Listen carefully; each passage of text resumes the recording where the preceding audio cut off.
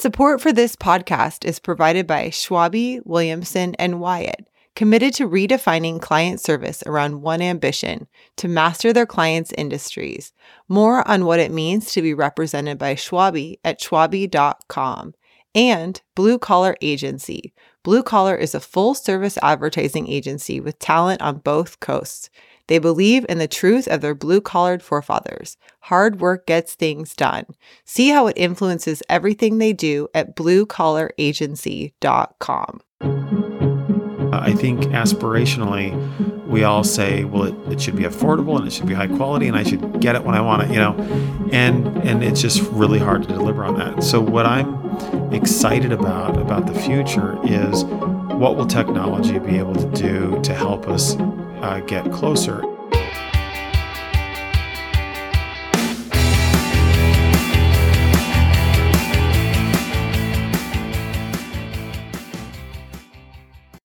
Mitch, thanks for being on the podcast. Yeah, thanks for having me. So, I was talking to your colleague before I came here to interview you, and I think you've been here right at about a year, right? Yes, a year in March. Wow, okay. So you're the CEO of OHSU Healthcare. Mm-hmm. So I always like to start with these interviews, I'd love to learn how you got into healthcare. And, I know you moved here for this role, so I'd love to learn, what kind of, how did you find out about this role and what kind of attracted you to coming to Portland and OHSU? Yeah, you bet. So I got into healthcare through kind of a non-traditional route. I was a history major and I was going to be a history professor. That was the plan. And so I was at BYU in Utah, and I got a internship at the National Archives in Washington, D.C., and we were abstracting all the Civil War pension records for soldiers, and trying to look at those and see why did some soldiers live longer than others. And we looked at their income, their nutrition, the battles they were in. And historians and economists were looking at this data to try to figure out longevity.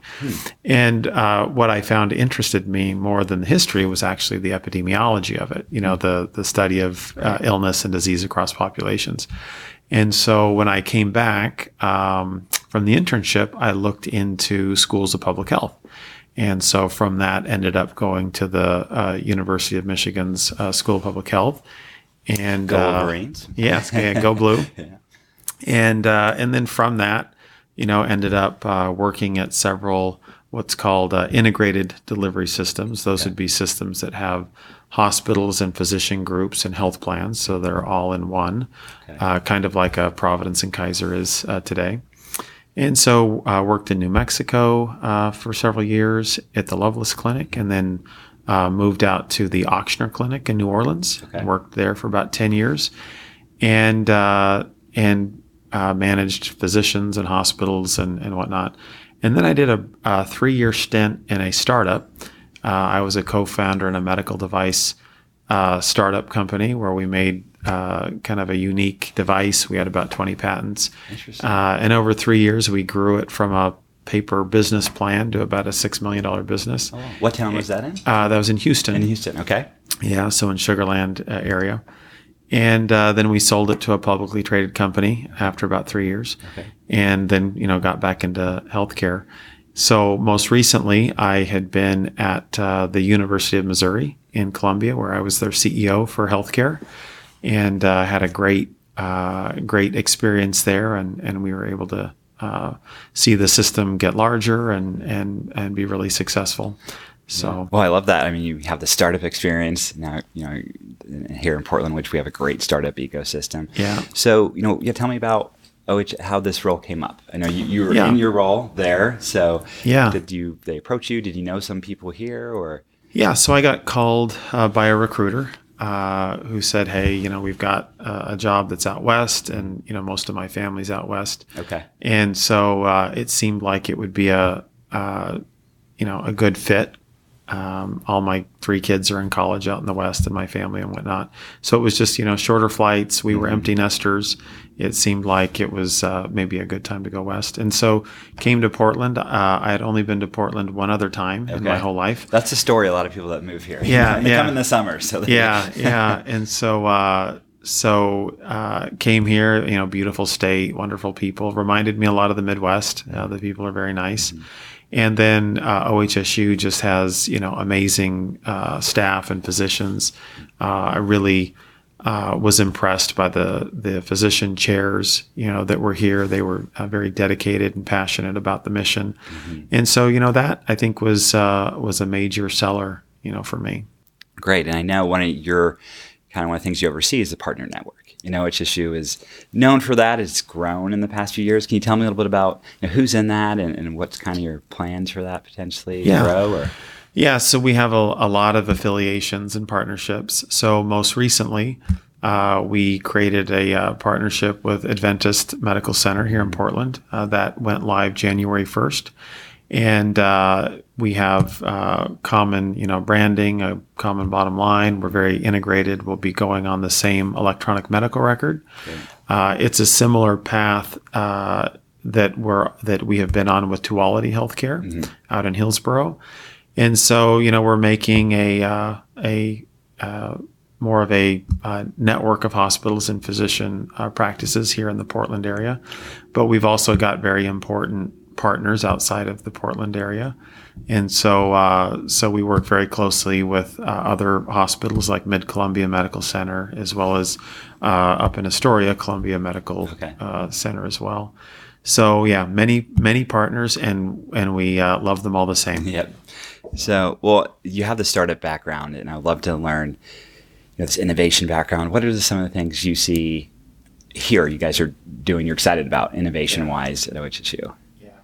So some of the things that we're excited about is, healthcare quality is really important, but most providers in America, most patients assume that quality is going to be good. I mean, they don't spend a lot of time researching the quality of the hospitals and physicians they go to. Now, maybe they should, but it's almost kind of a funny compliment that they give the American healthcare system that they don't do a lot of that because they have confidence in the hospitals and nurses and physicians. And so really probably the bigger issue in American healthcare is cost. And so we're focusing a lot more on what the digital experience can be for patients. And so one of our big areas of focus this year is how do we take things out of buildings that people don't need to park and come into a physical space if we can actually handle that through some kind of electronic visit or electronic scheduling, or, get your pharmacy through an electronic, mail order experience. And so trying to take a lot of the hassle factor out of using more of ambulatory facilities. That's, going to be a big focus of ours, going forward. I love that. And again, we're in a great town for that, right? Yeah. I think that's kind of in our DNA, the innovation piece. And another thing I want to ask is, you oversee this big organization.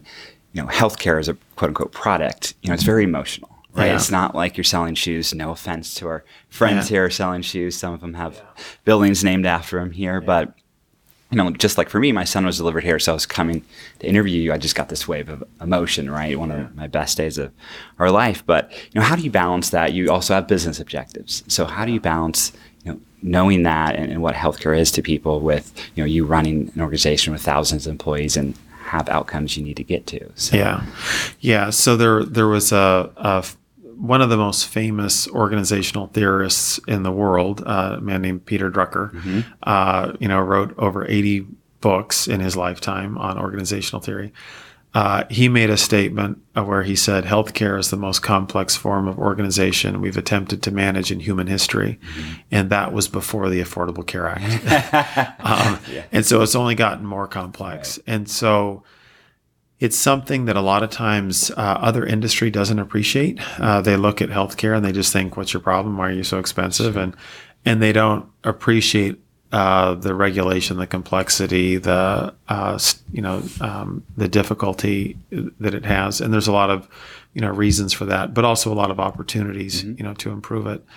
And so, part of what our job is to say, okay, how do we provide high quality healthcare and get the right employees and staff engaged in that, but then do it at a level that people can afford.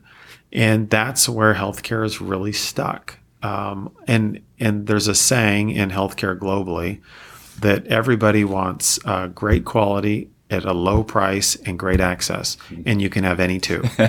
And and really, as you and people say that tongue in cheek, but as you look at other healthcare systems, whether it's in England or other places, that kind of tends to play out. That places that maybe have a bit lower cost and decent quality, the access is 8 months to get your hip replacement if you get it at all. And so there's this uncomfortable tension. I think aspirationally, we all say, well, it should be affordable and it should be high quality and I should get it when I want it, and it's just really hard to deliver on that. And so what I'm excited about the future is what will technology be able to do to help us get closer? And we know for a fact that there are ways that we consume healthcare, or there's ways that we transact and interact with healthcare that are really clunky, and they cost more than they need to. Right. And so, there's a statistic out there that 60 to 70% of office visits don't really require a physical exam. Now, I don't know how many of those you could really do electronically, but let's just say it's a decent number. So you look at that and you think, wow, if you could do that same interaction from your home, then those are fewer clinics we need to build, and fewer capacity and less parking, and you save the patient's time. And so I do think there will be an opportunity in this next decade to make healthcare more affordable, more accessible, easier to get frontline care to people. Yeah, thanks for that. And the next thing I want to cover is OHSU. I think is the largest employer in the state when you combine Dorn-Becker and the other kind of entities. And because of that, you have, what it means to folks in the community to have a hospital, but we all know someone that works here or a friend. So how do you kind of, culture-wise, keep that culture on track? And what is the culture kind of here, or what are some of the things you're steering for the employee culture here? Yeah. We talk a lot about, culture and, what makes us, OHSU and what differentiates us and whatnot. And it is interesting. The culture here is the state's only academic medical center. There is very much a culture of collaboration, because you're working at training the next generation of nurses, physicians, pharmacists, dentists. But then at the same time, you're delivering those services. So then you're taking that pipeline and hopefully employing them. But then at the other pieces were dedicated to research. And so we're trying to invent the next generation of cures that those students and people will end up, employing. And so that is a much more expanded, mission than the average hospital. And it attracts a certain kind of person to it. And so, whether you're a physician or a nurse or whatever, you kind of identify with those three missions, and you like having a hand in all of those. And that really shapes the culture. You end up getting people who are really interested in discovery. They're really interested in imagining the next group of things. You end up attracting a lot of people that are inspired, by our missions of educating and teaching people and whatnot. And so I find it to be a very engaging culture because people feel passionately about those missions. I mean, everybody needs to get paid, right? All of us have jobs, and if we were independently wealthy, we might be doing other things. But I do find the culture here is very much that you're here because you chose to be here, and you are dedicated to excelling at these three missions. Yeah, and it shows. I mean, just as having come here a lot for care, it definitely shows in employees here. So the next thing I kind of want to talk about is Portland. Yeah, the star of the show, which is you, and you've been here a year. What's your thoughts since you've been here, the business community in Portland, and maybe some things that have kind of surprised you about Portland since you've moved here? Yeah. So I have been only pleasantly surprised, to be honest. Not like I had a low expectation of what it was going to be like or whatnot, but really, we chose to live on the South Waterfront, and at the time, I think it had like 2 restaurants, if you count Subway as a restaurant. And so it was like, okay, we get that we're kind of getting in on the ground floor, of this area. But for the sake of being close to the tram or 2 blocks from the tram, I think I'm going to do it because I love the idea of walking to work. Yeah.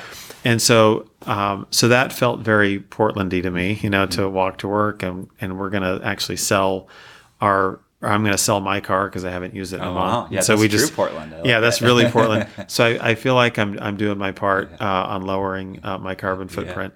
So one of the surprises was I just thought everybody would drive a Prius or a smart car or something, and we've got plenty of SUVs and things here. So there is kind of this mix. I've really been pleasantly surprised by like how many kind of farmers markets and how many great restaurants. So I've lived in other foodie cities, like New Orleans is a huge foodie city. But what's funny is in New Orleans, you'll ask somebody, what are your favorite 10 restaurants? And there will be huge overlap. You'll ask the next person that, and those, 8 of the 10 are the same, 8 or whatever. In Portland, it's amazing. You'll ask somebody for a list of their top 15 and it won't even look like the other person's 15, which means you have a huge amount of depth, or bench strength, in restaurants. And, it's not chains, it's these ones that just kind of pop up. So I've enjoyed the diversity of eating out. There's just so many options and they're all good. Yeah. And I think also, Portland, I know you've only been here a year, but it's growing a lot, and you've been in a lot of other cities around the country. Which kind of your perspective on the growth here and some of the benefits, maybe some of the cons you've seen living in other places, or? Yeah, growth is always this big infrastructure challenge for places. So I part of my time working in Louisiana, I was in Baton Rouge, and I was there after Katrina. So if you remember, a lot, tens of thousands of people left New Orleans and went to Baton Rouge, and the infrastructure just had no way of keeping up with it because it was growth overnight. So you just had tons of traffic. And so, you look here in Portland and it's 100 people a day are moving here. And so, it's creating the same challenges and problems. Portland's taking kind of an interesting approach to it from what I hear. And it almost reminds me a little bit of what OHSU's done. It's how do we, rather than just building the next lane on the freeway, how do we get creative about, incentivizing people to, bike more, walk more, do these things, or the streetcars. And so I like that approach of thinking differently about it, that maybe there's a different way to tackle it without costing taxpayers quite as much. Yeah, we'll see. But I mean, it's ultimately, I think it's a great thing. People are finding out about our town, and it's just exciting to be here. So, well, hey, Mitch, thanks so much for being on the podcast. I really appreciated it. Yeah, thanks for having me.